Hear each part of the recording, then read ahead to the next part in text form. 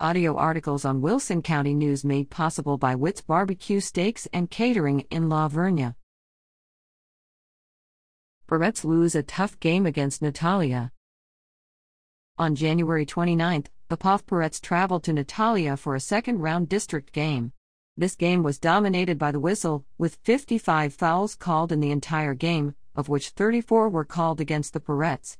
The Parrettes found themselves in foul trouble early on and came up short 44-42 when the horn blew at the end of the fourth quarter.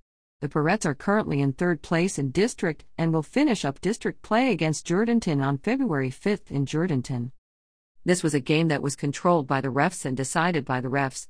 In the last 2 minutes, two very controversial calls that went in Natalia's favor occurred. One reversed a jump shot, which McKenna Albert made, plus a pending free throw into her third foul, overturned to an offensive charge, which took 3 points off the scoreboard for the Parrettes. Another call that was initially an offensive charge called against Natalia, that would have given Poth the possession, was overturned with a foul being called against Poth and giving the possession to Natalia. Natalia then went on to score the winning basket.